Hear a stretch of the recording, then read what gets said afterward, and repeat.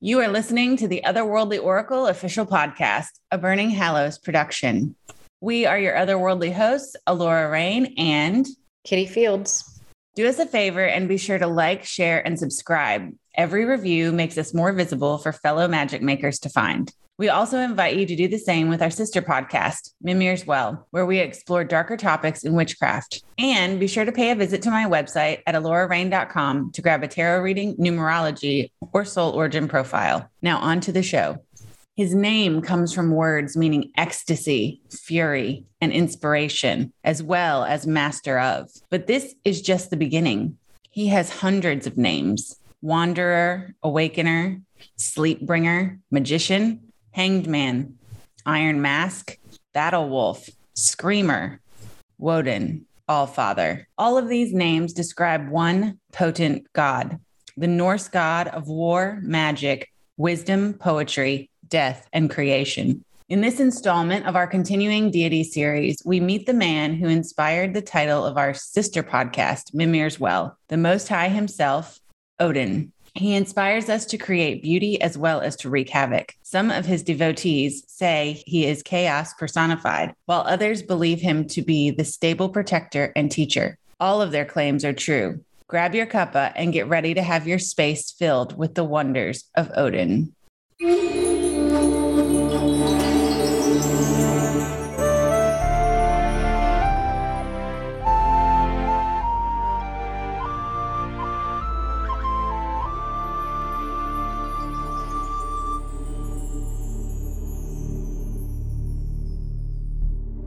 Hey, hey.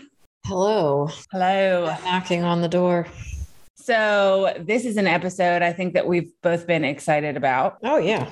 Because it's no secret that we are both devotees of Odin. Correct. If you've listened to the podcast, any of our podcasts for any length of time, it really becomes pretty clear that we are devotees of Odin. But for those who haven't listened before, surprise!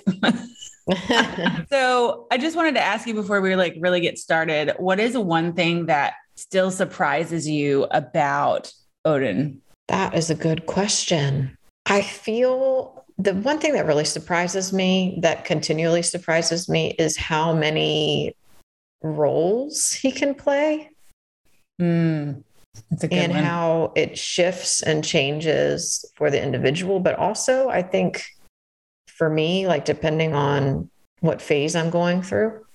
Right. How about you? What do you think? What surprises you about him? Oh, I think it's hands down the speed at which he responds to things. Oh, yeah, that's true too. I have never experienced another deity that when you petition them or when you are in need of something and you call out to them, that you get an answer or a sign or something within hours. Yeah, it's almost immediate. Right. And you're right. I've never worked with a deity like Odin in that way. It's super quick. And it's also, I feel like his presence, this is just for me, I don't know if I feel this way, but I feel like his presence, it comes through much stronger. Yes. In certain ways. I don't know how to explain that fully, but it's like I could close my eyes and just picture him and he's there.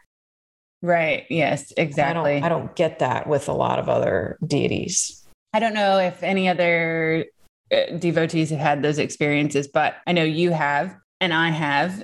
And I think it just may be his nature. Mm-hmm. Like he is a very big presence. Mm-hmm. So yeah. Agreed. All right. So let's dive into it. So for those who don't know, Alora, who is Odin exactly? Well, if we can exactly put him into terms. Okay, this is the shortened, condensed version. He is an ancient Norse god who is deemed chief god of the Aesir in Norse mythology. The Aesir are the principal gods of Norse mythology, and they reside in Asgard. They think that Odin may be Proto-Germanic, i.e. Teutonic, as the archaeology suggests, but we do know for sure he was the principal deity of pre-Christian Scandinavia. And Scandinavia is all those countries in the frozen north. So Sweden, Iceland, Denmark. And then his worship migrated into Europe. So that's where you get into the Germanic version, side, manifestation.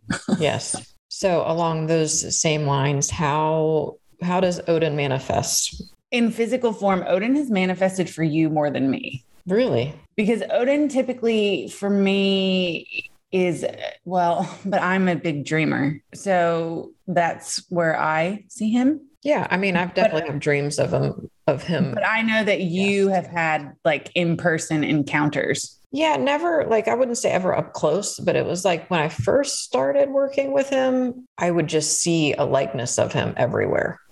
And right.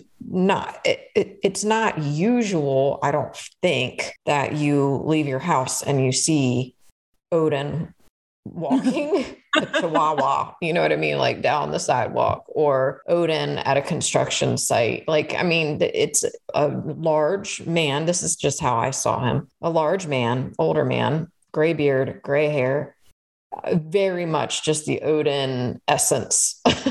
And it was like, I was seeing him every day, everywhere. Oh, mowing a lawn with like a broad brimmed hat on, you know, it just was like, it was crazy. It happened for probably a few months, almost like at least a couple times a week, I would see somebody that looked like him that I thought, this has to be him, like physically manifesting himself, you know?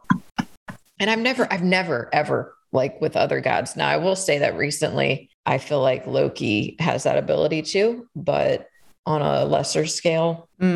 But so you see him in dreams and tarot as well, which we'll get into that a bit later. But he is definitely an archetype in the tarot. And so working with the tarot for so long, I've seen him in many different manifestations that way. And he is a favorite deity for a particular Trump. And we'll talk about all that coming up. Yes. I have a feeling I know which one that is. I'm sure you do. So he appears with a long gray beard and gray hair, typically, or just a gray beard and gray hair. It doesn't have to be long, and then he's, as far as the mythos goes and how he'll appear in dreams, usually missing an eye or has something covering an eye, which we're going to get more into later. Could have a staff in his hand, and he's sometimes wearing a hooded cloak or a broad brimmed hat. Yes. In dreams, I've always seen him in his grandfather-esque form. Yeah. With cloak, not usually with a staff, but always with a cloak. And it's usually either gray or blue. When I just visualize it, I think gray or blue. Yeah, that makes sense. Yeah. And always with a beard and always with one eye. But like, I always picture him as like a really good looking older man. I don't know. Yes, exactly. Like Sean Connery. Yes. I was just going to say like when Mad Max gets really old. What's the guy's name that plays Mad Max? I can't remember. Anyway, he's a good looking guy. So Sean Connery, he's 1,000,000 years old, but he's still.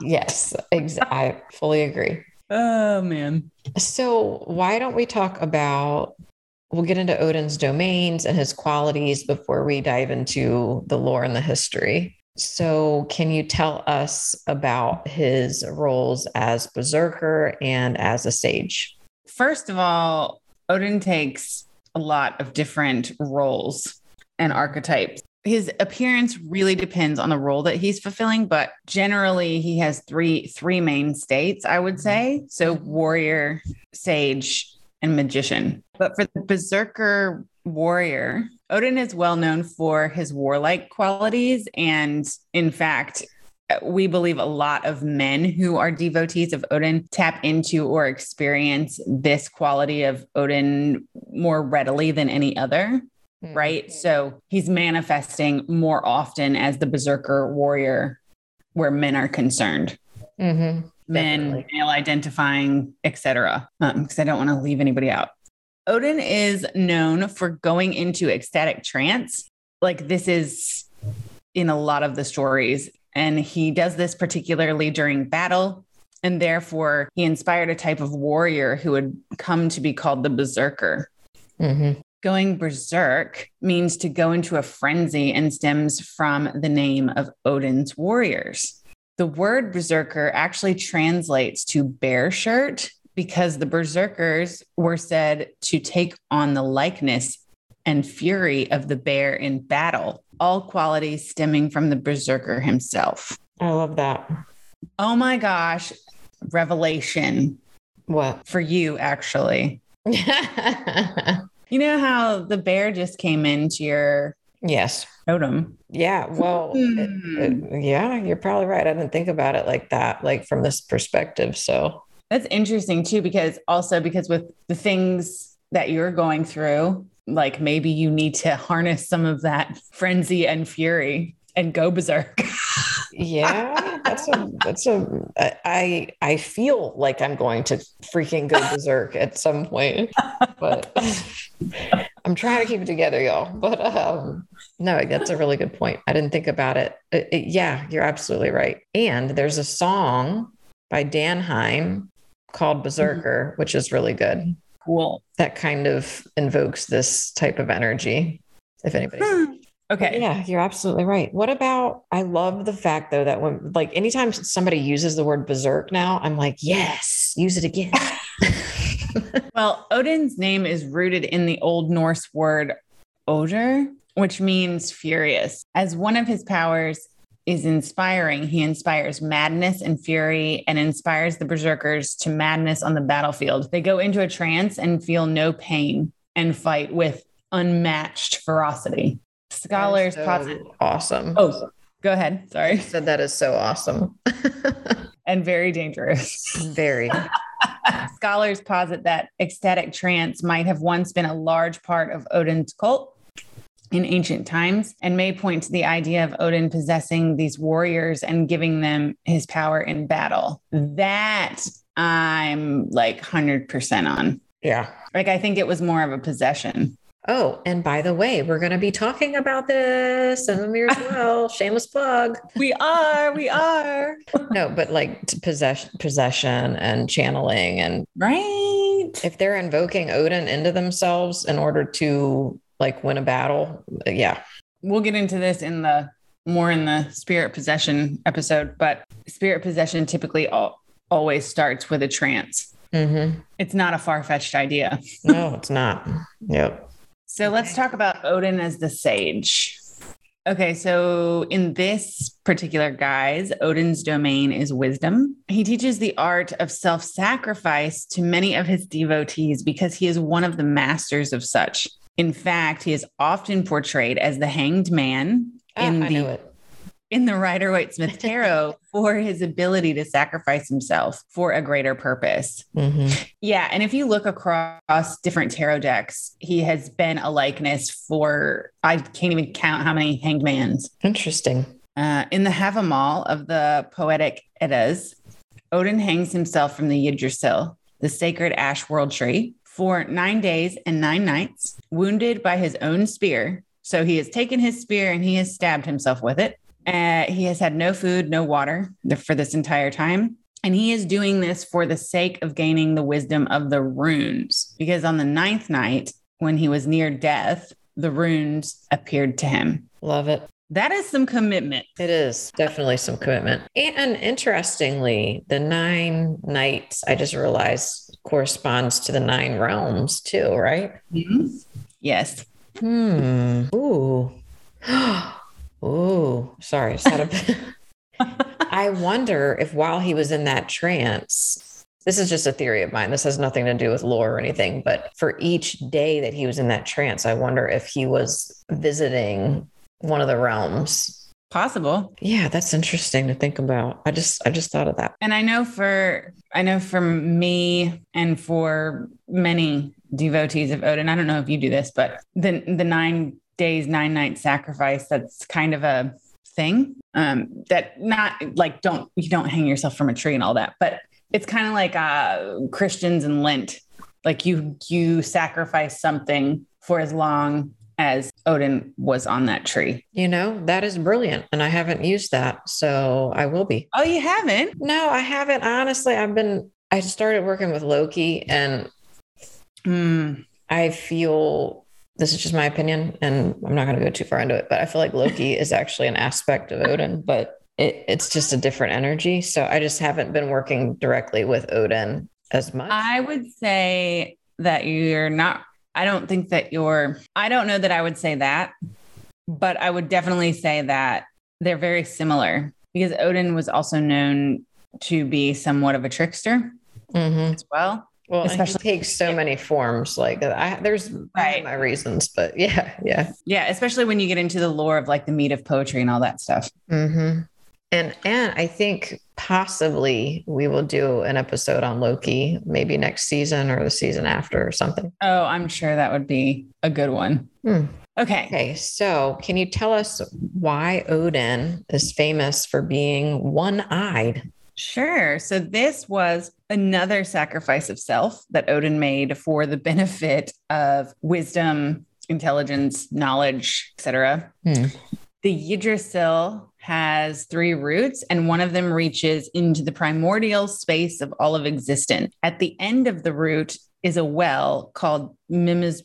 I hope I said that right, but better known as Mimir's Well. See what I did there? I like it. Which contains wisdom and intelligence. The master of the well, Mimir, was so wise because he drank from this well every day. And Odin wanted the same for himself, but Mimir refused to let him drink from the well. So Odin then took out his eye and placed it on the edge of the well as a pledge to Mimir. And so he remains one-eyed because for the sake of wisdom and intelligence to be able to drink from Mimir's well, he gave up his eye for it. Wow. Yeah.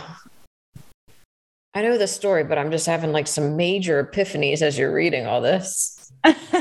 And another thing about sacrificing this eye, because this eye rests at Mimir's well, which is the well of wisdom, knowledge, etc., that eye can see everything that's going on in the worlds. Oh, yeah, that's right. So now it is a spiritual eye or an oracle eye or whatever you want to call it. But it isn't the eye of Sauron. No, I'm just kidding. The all-seeing eye. Where were the eye of Sauron? Where did you get that? I've heard that before. Lord of the Rings. Oh, yeah. And actually, I was making a joke, but sorry. If y'all heard my Apple Watch, I apologize. That just went off in the microphone. Okay. Interestingly, J.R.R. Tolkien was very much into the Norse and Germanic mythologies. So I wonder if Odin's eye inspired his idea for the Eye of Sauron. Probably. Because you got to think about in Lord of the Rings, there's also the light and the dark elves, right? And that's all a part of the Eddas. And yeah, okay. I could go off on a Lord of the Rings tangent, but I won't. Reel it back in. But if you're an LOTR fan, you get it. Okay. Okay. So why don't you tell our listeners about Odin in the guise of the magician? So in this guise, obviously his domain is magic. He has even been known to be deemed the father of witches, which I love that name for him. And I think it's actually a part of one of Heilung's songs that talks about Odin. They call him the father or the king of witches or something like that. So he is a practitioner of the Norse magical system of Seath. And some of the terms for this might be Seath Man or Seath Mather. This system of magic is known to be practiced primarily by women, the vulva, and was taught to the gods by Freya. In the poetic Edda Lokasenna, it's disclosed that Odin is actually chastised by Loki for practicing the art of Seath and deemed unmanly for doing so. Loki. He calls him Ergi, which means basically an effeminate man. Oh, geez. Well, like Loki should talk. But anyway, ironically, It's ironic that he calls him unmanly, and Loki is totally I know. like gender fluid and very much can play any role. But anyway, ironically, according to the Archaeology of Shamanism by Neil Price, it's believed that seethe was associated with antisocial behavior and therefore seen as a disreputable practice at the time of the Icelandic sagas. However, he goes on to say that shamanic practices were likely more acceptable. Interesting. Odin is also known to be the father of incantation, Galdr-father, and works magic with his wand, Gondfather. He has also been known to don a skirt and drum for the land spirits. A skirt like a kilt, kind of? Yeah, that's what I'm thinking. Wow, cool. And he drums for the land spirits with the witches, according to Diana Paxson in her article, Drumming with the Witches, Odin and Women's Wisdom. Oh, this is so cool. Now I want to play the drum. He is a protector and promoter of witchcraft and magic in all of its various formats. Yeah, in my experience, he has a tendency to lend his softer side to those who practice magic, particularly if you are identified as female, feminine, etc. Yes. Okay. So remember how we said earlier that like the warrior berserker is typically the archetype that comes to men. Yes.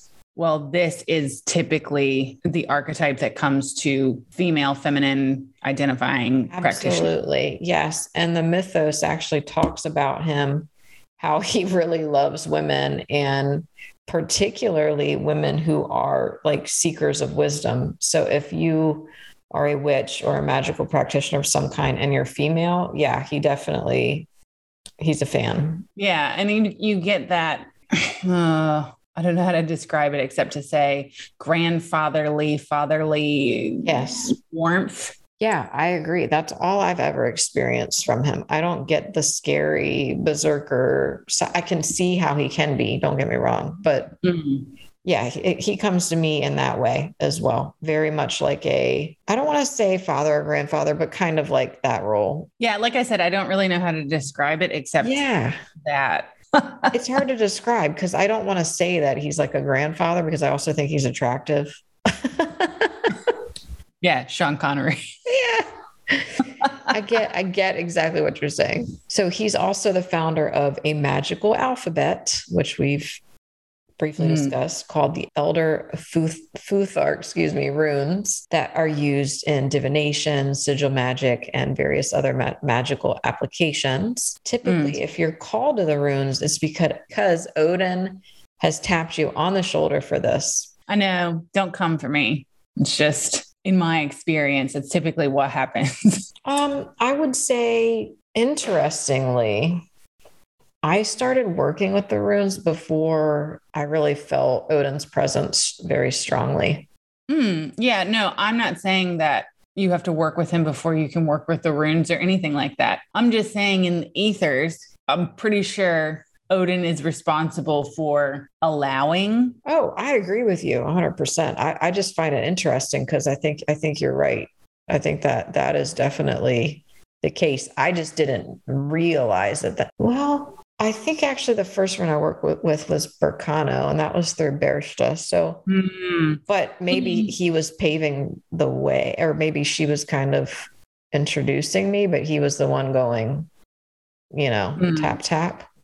Well, I just find it like hard to believe that a deity that literally hung on a tree for 9 days, 9 nights, starving, without water, had given up an eye, had stabbed himself with a spear, was near death just to obtain the wisdom from this particular divination system, is just going to be like, yeah, anybody can do it. I just heard a really loud crinkling noise and I thought maybe we were about to do some ASMR.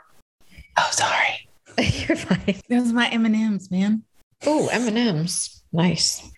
Now you know my secret. I don't know. I don't want people to say that I'm gatekeeping or like I'm trying to be, what do they say nowadays? Witch splaining and all that stuff. And that's not it. I'm just saying like, that's a lot to go through to just be like, yeah, anybody. Sure. Well, I think that you're just saying that it's definitely his domain. And I think that you need to have a respect and understanding of where the runes come from. Exactly. Just like with any divination system. I mean, if you're not understanding the origins of it, then you're only scratching the surface and it's never going to be that great for you. I don't mean to sound mean, but see, this is why we work so well together, because you can explain what's coming out of my brain better than I can. And vice versa. Vice versa too. Okay. So with Odin's ability to fall into ecstatic trance when he wasn't going berserk, Odin is known for his ability to use this trance to project his soul into that of another creature or person. In different mythos, he shapeshifts into the body of a snake and eagle as two examples. And interestingly, I just want to inject a little experience into this. When he has come to me in animal form, it has often been through the form of a bald eagle. That's interesting. Mm-hmm. Yeah. Like one day I was literally outside in my driveway and my kids were playing and I was reading a book about Odin, which I referenced for this little bit of this podcast, the parts that I wrote. And literally as I was reading his name on the page, this huge bald eagle flew by and like the wingspan was so big that it almost touched, like it looked like it was going to touch either house on either side when it flew between them. Yeah, we get really large bald eagles here, but I wasn't expecting that at all. I was like, what? Yeah. So I think that's just cool that he's shifted into an eagle as well. Okay. So a lot of people know Odin as the All Father, also as a creator. And so in the Norse and Germanic mythos, he is one of actually three gods responsible for the creation of man. Do you want to tell us a little bit more about that? Sure. From NorseMythology.org, not too long after the world itself was created, Odin was walking along the coast of one of the new land masses. With him were two other gods. In one version, these were his brothers, Vili and Vi. And in another version, they were obscure figures, Honir and Lodir. Side note, there's some speculation that Lodir is another name for Loki. The three deities found two tree trunks, perhaps pieces of driftwood, lying on the beach. They were shaped like a man and a woman, but they were lifeless and powerless. So the three gods decided to give them what they lacked and make them true humans. Odin blew into them the breath of life, while his two companions imparted inspired mental activity, a healthy complexion, and the ability to speak, hear, and see. So that's his role in the creation of human beings. Yes. Yeah. I think I love that. That he breathes life into us. And when you think of the word inspire, it has double meaning, right? So when you inspire, that means to breathe in, but it also means to be inspired, to be filled with creativity. So essentially Odin is involved in any and all creative processes, as well as whenever we breathe physically. True. So, and someone, I don't know which author said this, but they said, cool exercise when you're working with Odin is just when you're doing breathing techniques. So when you breathe in, you visualize that you're breathing in Odin's breath and therefore life. And when you breathe out, you visualize that you're giving that life back to him. Yeah, that's cool. Mm-hmm. Pretty cool. So what about Odin as a wanderer, outlaw, and then also his domain over death? Odin is known as a wanderer because despite the many animals that are associated with him, he is known to wander by foot. And he does this in disguise in several of the Eddas and sagas. So he's kind of like that mystery man, you know, that beggar on the street that you don't think is, you know, that you might not pay attention to. What if God was one of us? For whatever reason, funny? That song. Every time I hear that song, I do think of Odin. Do you really? Yeah. That's awesome. That's weird. Odin was the god of outlaws. This is so interesting to me because Odin himself was declared an outlaw by the Aesir. What?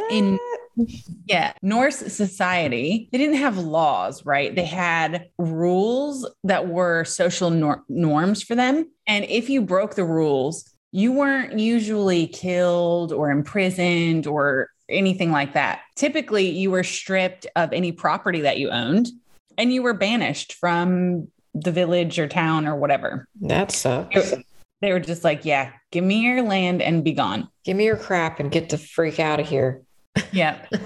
So, in fact, per Andy Gibbons, many outlaws were exceptionally strong-willed warriors who liked to challenge what was considered the norm, and many were free thinkers. So today, I think that we would say that Odin is more a patron of the sacred rebel versus outlaw, because I think the two here are interchangeable, because I don't think when we think outlaw, we think murderer or robber, we think crime.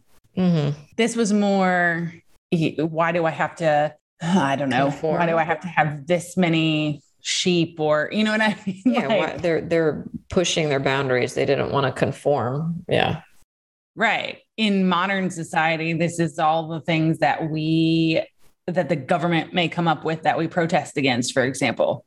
Yeah. All of those people would be considered outlaws in Norse society.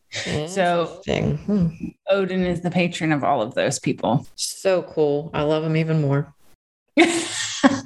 And finally, Odin is associated with death, not the underworld, death itself, because he presides over Valhalla, an enormous and beautiful hall where slain warriors who die in battle are chosen by Odin and his Valkyrie to go rest and feast until the time when they will aid Odin at Ragnarok. In modern day, it is debated as to whether slain warrior in battle is meant to be literal, like, for instance, military soldiers who die in battle, or metaphorical as well.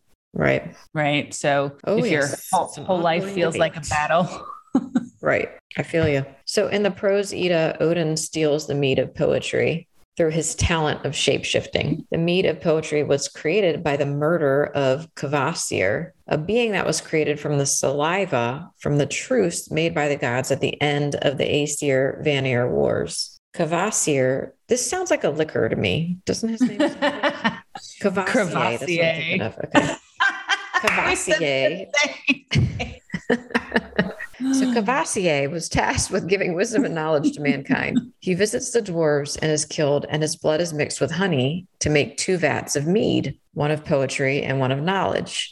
Whoever drinks from these vats obtains the gifts of poet or scholar. Long story short, Odin asks for a sip from the person tasked with protecting the mead, and he is, of course, denied access.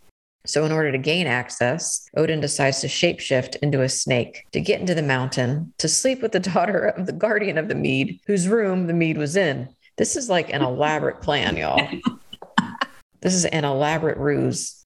Odin drinks the vat dry and then shapeshifts again into the form of an eagle to head back to Asgard, where the Aesir are waiting for him to arrive. He arrives in the nick of time and spits out the mead into 3 vats, thus preserving poetry for the gods and those truly gifted in the art of poetry. Funny side note, before he can spit the mead into the vats, a small amount leaks from his anus and is deemed the rhymester's share. Stop it. True story. Oh my God. This is so funny and crazy. I've never heard that. That is so funny. Which, not sure if this is well known, but rap battles were a thing in ancient Scandinavia. I did know that, but they were known as flighting. So I think the rhymester share is how flighting came about. Like farting out poetry. That is hilarious. Farting? Well, it leaks from his anus. That's what I thought it meant. Okay. Oh my goodness. I mean, this is up for interpretation. Yes. Like things leak from your anus. It's not just one. There's a couple things. Oh, spoken like a true nurse. Need a little bit of mead there. Yeah. I was going to say, how's your wine? How's your beer? It's pretty good. All right. So moving on from farting rap battles, Odin as a healer. This is kind of a lesser known quality, I think, of his, but I think you and I both had some personal experiences with this. Yes. Yes. So for me, this was in 2020, when COVID was like the new thing, right?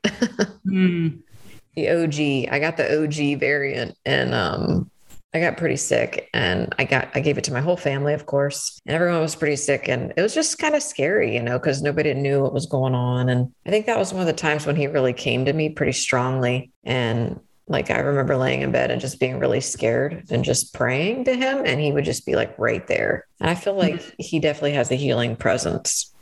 Mm. How about you? Yeah.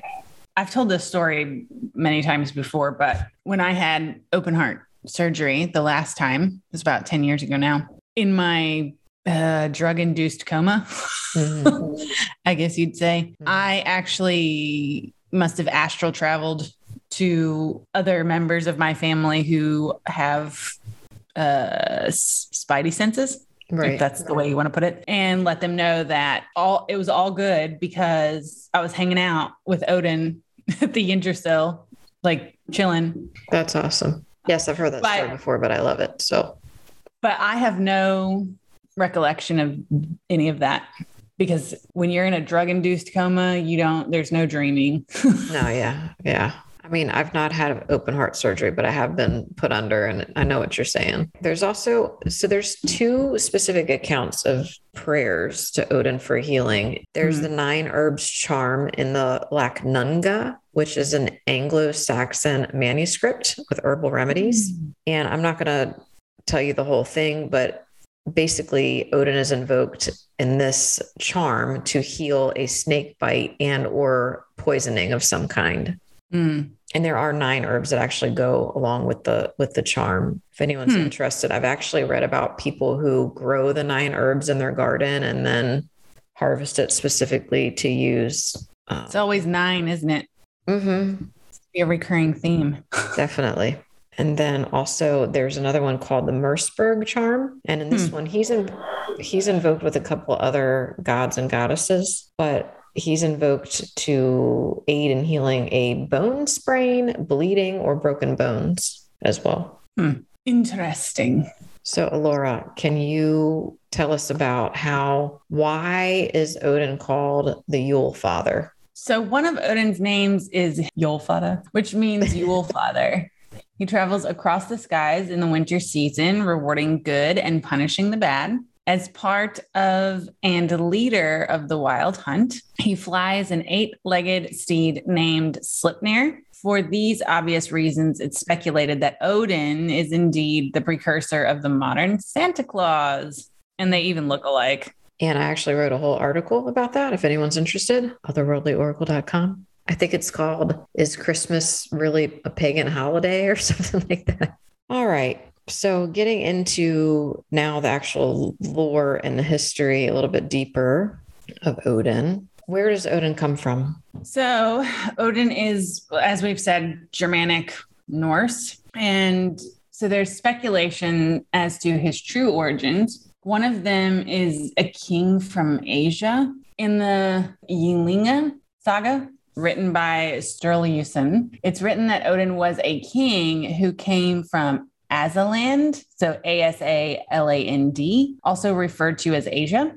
And I quote, the land in Asia to the east, Asaland or Asaheim, and the chief town in the land was called Asagarth or Asgard. In the town, there was a chief who was known as Odin. Odin was a mighty warrior who had wandered far and won for himself many kingdoms. He was so victorious that he won every battle. It was believed that Odin was an actual historical king from Western Asia who migrated to the north of Europe with his people in ancient times. This is interesting because I don't think I've heard this before. Yeah, it's actually right in the Heimskringla, the sagas. Oh, right. Yeah, I'll just pull out my copy. What? Oh, sorry. I have a copy. You can get a copy. It's just the way that you say it, like, yeah, it's just in the. Well, the only reason I say it like that is because it's literally the first page. Like the first page that I read of that book, I was like, it's a large book. Okay. And I've read like a chapter, but the one chapter I read, the very first chapter, it's like, oh yeah, guys, by the way, Odin's actually a king from West Asia. And you're like, I'm sorry, what? It kind of blows your mind. You're like, what? Yeah. And if that's the case, well, he's been depicted incorrectly all these years. I mean, I don't know though, things evolve, people and legends evolve, and who knows how many of the deities that we consider deities today might have once actually been like an actual person. Perhaps. Because I think that's what's going to happen with Daenerys Stormborn. Yeah. I mean, who knows? We've talked about this a little bit, like pop culture and. Yes. And that is like getting into a whole realm of like chaos magic, which we should do an episode on. Definitely. There's also some speculation that he was an ancestor to Danes and Danish kings. Mm-hmm. Remember how we've said the origin of gods gets pretty blurry? Well, Odin is another of the gods who is also viewed as an ancestor to many. This could be because he was once a real man, or because the kings of Daneland wanted to claim their power by way of ancestral lineage to a god like Odin, the All-Father, or because he is indeed believed to be the creator, life giver to the human race via heathenism, therefore is an ancestor to all of mankind. Mm-hmm. We can still trace many of the Danish kings and therefore some of our own ancestors back to Odin. There's an entire article written on tracing lineage to Odin on genie.com if anyone is interested in learning more about that. Yes, I've actually done it myself. It's actually, it sounds ridiculous, but a lot of people, it's a thing. So what do you think? Do you think he was a real man that you've descended from? I think it's a definite possibility, but I also think that it could just be that this guy is named like King Skjold or Skald. He's the one that actually claims that Odin was his father. And so it could have just been that he just wanted to say that Odin the god was his father to make himself look good. And then it just carried on. Does that make sense? Kind of like how the pharaohs in Egypt said, I'm the Horus incarnate, or I'm the son of Ra, or what have you. Yeah. It could go either way, but I'm open-minded enough to say that I do believe some of the deities may have once been actual figures that just kind of kept going like in a legendary fashion and became deified. How about you? Oh, who knows? I don't know. The lines get very blurry, like we've said many times before with the origins of gods, there's elementals, and then you have ancestors, and then you have people that could have once been actual people, and then heroes, and, Oh, yeah. And I mean, look at, Jesus of Nazareth. He was an actual person. Good point. But was he the son of God? Good example. Okay. So what about the regions of his cult? Okay, so Northern, Central, and Western Europe. So one of the three main statues at the Uppsala Temple in Sweden. So we know there was a strong cult there. Mm-hmm. Called Woden by the Saxons in Germany, who also took his name worship to the British Isles with them. We said in the beginning, his worship migrated into Germany. Yeah. So then you've got Denmark, Norway, and Iceland as well. And today in modern society worldwide. And in fact, I'm pretty sure, I'm like 100% sure that Iceland has officially taken on the old gods as their official religious practices. Really? Yes. I was something about that and I just kind of breezed by it, but that's awesome.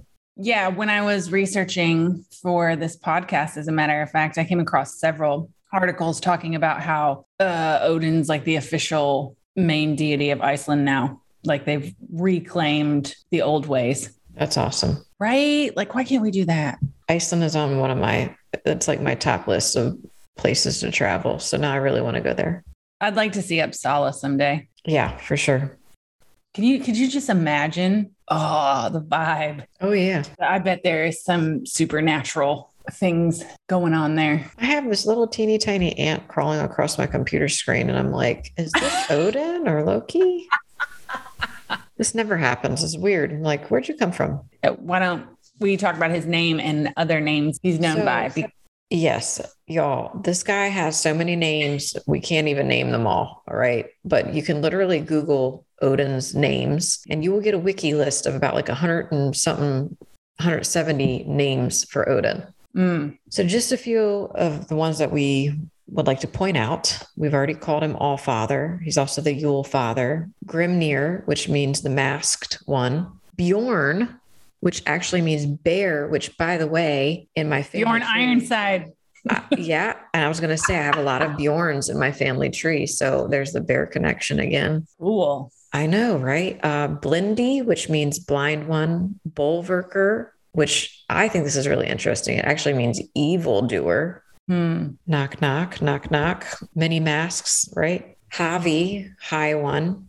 Hildolf, which means battle wolf. Olger, which means hawk. Svafnir, which means sleep bringer. And Vakir, which means vigilant. And that's just like literally a handful of 170 plus known names for Odin. And for all of you guys that are listening out there, we know that saying Odin is incorrect. Correct. But right. Yeah, because if you look up actual Scandinavian pronunciation, it varies. But in general, it's the D is a TH sound. So his name's actually supposed to be pronounced like Othin. Well, and there, if you see the D is written a little bit differently. It's like a D with an X. Yeah. Which means that it's, yeah, exactly. That is not pronounced duh, but like a the. So there's some speculation that the word God in and of itself is derived from one of Odin's many names. Probably. Well, I mean, that's plausible. Well, I had actually found the name that is referring to many months ago, and I didn't write it down, and now I can't find it, but y'all just have to trust me. I'm into etymology. I love like the root of words. So I look up this stuff all the time. Alora, gods who may be the same or are closely related to Odin. And let us note that many people believe the Celts and Germanic peoples stem from the same heritage, and therefore a lot of their practices, holy days, and gods are very similar. Agma, the father / inventor of the Celtic Ogum, sound familiar? Warrior god and brother to the Dagda, as well as to Lu. And side note, interesting how Loki is linked to Lu, and Loki is the brother of Odin. And are we making the connections? I think that's awesome. Second would be the Dagda, the all-father type figure in the Celtic pantheon, who appears a lot like Odin, long gray beard, hair, with a cauldron of wisdom. Hello, Mimir's well, king of the gods and druid. Which reminds me of Odin's sage, right? Aspect. Yes. And I'm wondering, you remember when we did our druid episode, our pagan ancestors druid episode, and we talked about how the druids may predate the Celts' arrival? Yeah. I wonder if druids were Norse priests that just migrated. I don't know the timeline there. I'd have to research it, but. Well, I mean, anything is a possibility. Yeah. And then there is Father God. So the Christian Old Testament God sounds a lot like Odin as well. Similar to how, there's the Son of God, and a lot of those aspects of Jesus kind of crosses over into the many sun gods of paganism. But anyway. Right. Yes. What about goddesses, consorts, allies for Odin? Bestla, who is a Jotun giantess and Odin's mother. Bor, mentioned in the Eddas as Odin's father. We don't know if he's a god or a giant or what exactly. In the Western world, we would say Frigg, but in Scandinavia, I believe this one is pronounced Frigg, which is Odin's wife. Then there's Freya, who is the chief goddess who rules alongside Odin in Asgard, but she is the chief goddess of the Vanir, where he is the chief god of the Aesir. And then we have Loki. Odin calls Loki his blood brother and says he will not take a drink unless Loki also drinks. That's like a little rundown of the VIPs. The VIPs. Who got the backstage passes? I thought you were going to say something about the Black Eyed Peas just then. And I was like, don't do it. Boom, boom, boom. Let me get that. Oh. We talked about in our episode on Bershta how her cult was outlawed and the cult conversion process that the church brought into place to sort of turn people away from her. And of course, this happened with basically every pagan god, but also as well with Odin, because he was such a strong force, right? Mm. Obviously, as the church rose to power, they forced pagans and heathens into conversion with the ultimatum of convert or die. That was actually a very popular ultimatum. People don't realize that, but that happened often. Mm. And so some examples of this: in 782 AD, King Charlemagne ordered the slaughter of 4,500 pagan Saxons. It's called the Massacre of Verdun. You can look it up. In addition, he had their sacred pillar called Irminsul cut down and destroyed at the same time. Yeah, let that sink in. It gets better. Prior to this, in 723 AD, Saint Boniface had Donar's oak, also known as Thor's oak, somewhere in Hesse, Germany, cut down, and then the wood was used to build a church at the site of Saint Peter. Wasn't there also a Saint Boniface massacre? Probably. I'm sure. And actually, this is going to be kind of a heavy topic, but it's a topic that I want to cover in a future episode, talking about the process of conversion. Because I don't know that people understand like the levity or the gravity of it totally. Right. And I don't even know that I do fully. Like the more I research, the more I'm like, what? This happened, you know? So this is a part of that. And as the Vikings settled in foreign lands that had already turned to Christianity, they too would end up converting and absorbing the new religion. And interestingly, we've talked about the temple at Uppsala in Sweden quite a bit. It was a major pagan site that was dedicated to Odin, Thor, and Freyr. There also lies evidence of a church that was built following the pagan site's destruction there. Oh, people are so great. So they were trying to wash out, anything to do with Odin, Thor, and Freyr, basically, because those were some of the main three gods of the Norse people and the Germanic people. But this is like humans make me sad a lot, but this is what I love about paganism, the old paganism. Like, yeah, we modernize it, but it is enduring. Like, it doesn't matter how many people that they killed or how many temples they destroyed or places they tried to build churches, things like that. The fact remains that we are in 2022 and we know about these pantheons, these deities, these sites, and they're still kicking. You know what I mean? Like, absolutely. That's awesome to me. It is awesome. It's very inspiring. Yeah. Inspirational. It is. So let's talk about working with Odin. Yes, go for it.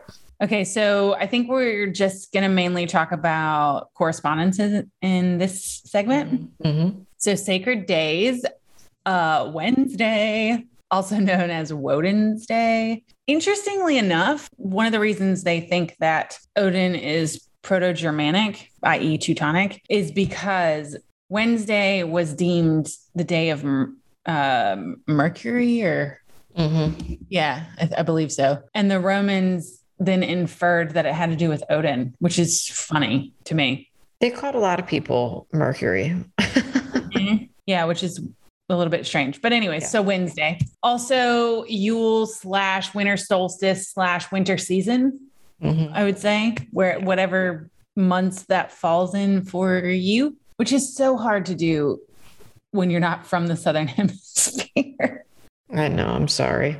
Yeah, because July is our December. It's all backwards and weird.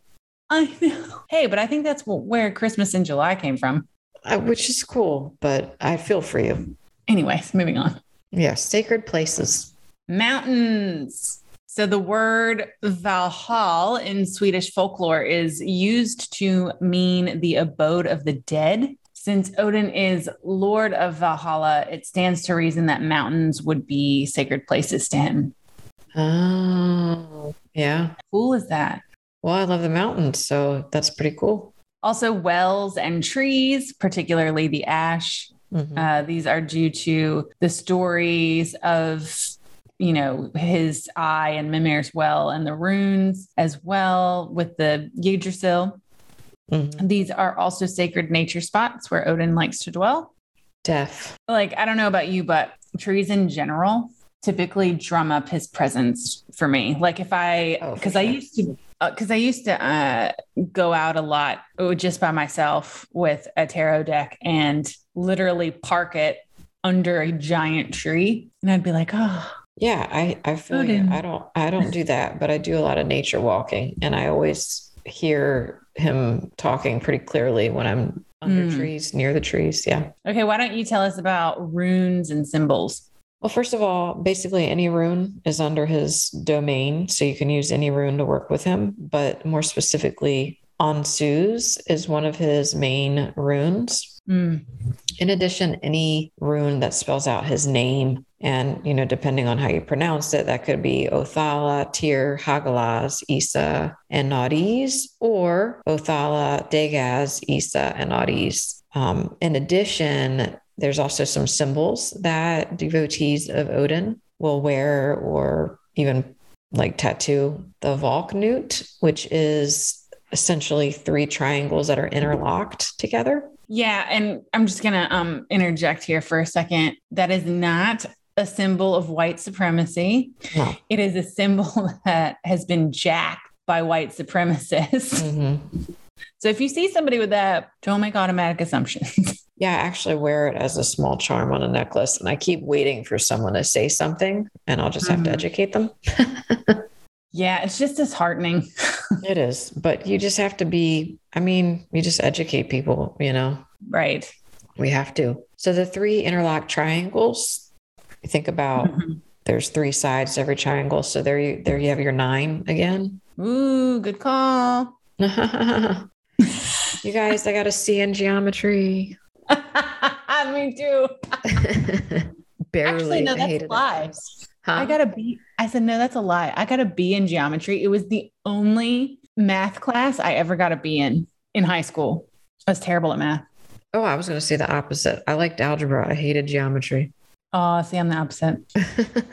But I also played a lot of pool back then. And so that's why geometry was interesting to me, because if you play pool, it's all geometry. Oh, whoa. Okay. Fancy. Okay. In addition, the world tree or Yggdrasil is a symbol commonly used. Yggdrasil actually means Yggr's horse or steed. Ygr. I don't know how I'm pronouncing that wrong, but it's another name for Odin. So the concept is, as Odin travels through the 9 realms, it makes sense that Yggdrasil is named for him and his journeying. So Gungnir is Odin's sacred spear. Gungnir actually means the swaying one. This was made by the dwarves and brought to the gods by Loki. Y'all like how I'm putting all these like little drops, like these little promos for Loki in here? Couldn't be because you're working with him, could it? Not at all. Not at all. Draupnir, which is Odin's oath ring.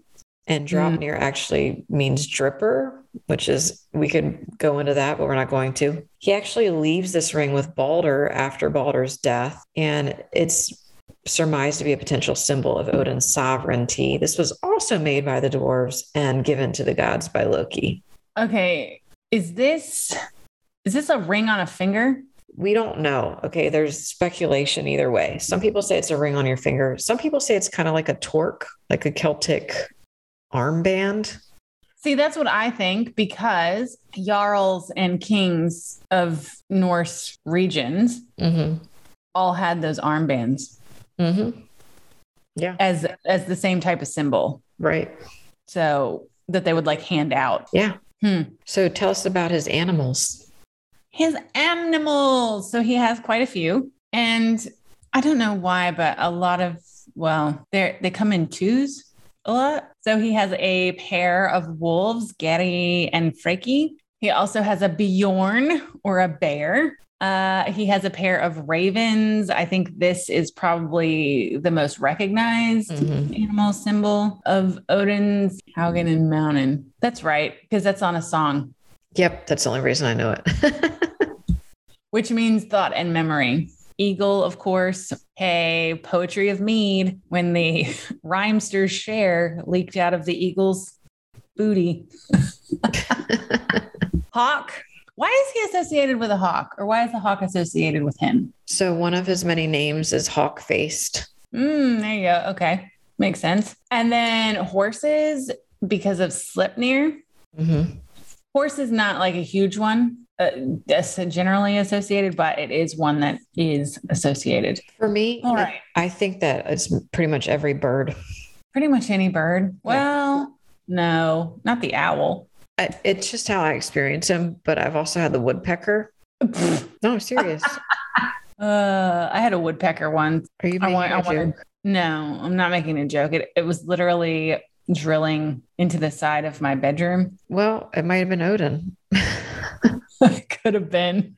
The only reason I say that is there's this song by Dan Heim called Temple of Odin. And throughout, you'll hear a woodpecker, like the call of a woodpecker. And one time I danced to that song, and the next day, 3 woodpeckers showed up, like a huge, Woody with the woodpecker. It's like called a highlighted woodpecker. They're huge. Yes.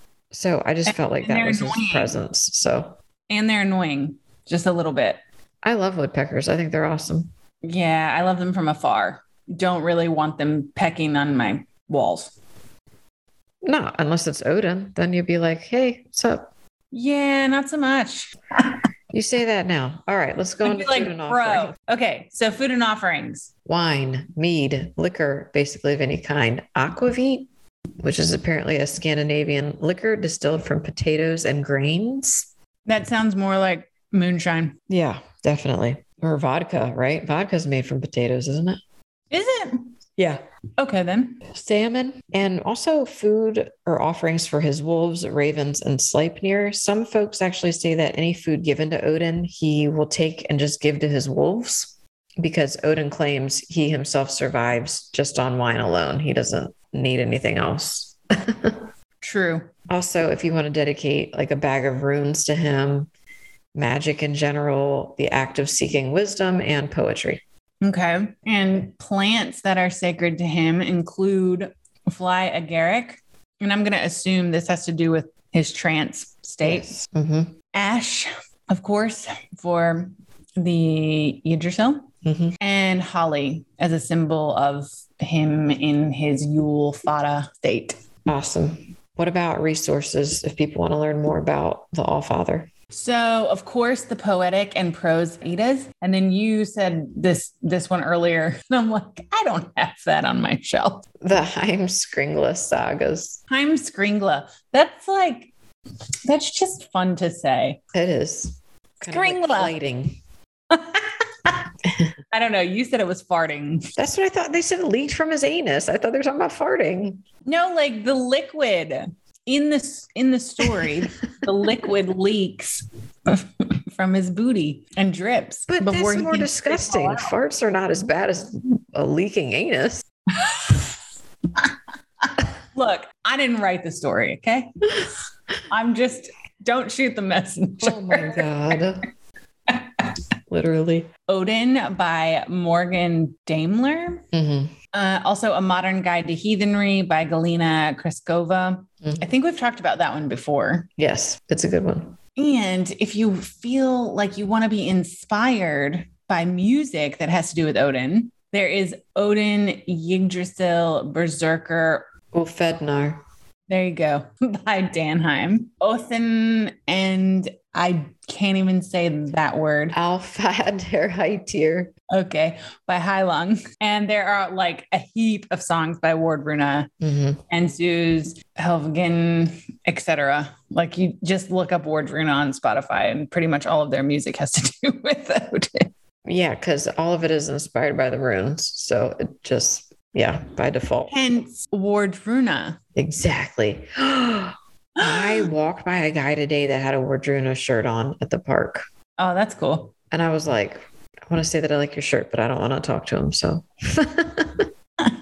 Well, that's going to wrap up season 4 of the Otherworldly Oracle official podcast. We'd like to thank all of our listeners for supporting us this season. We invite you to come back for season 5, which should be beginning in August. And remember, whether you're in the land of the Fae or the land of the ancestors, stay otherworldly.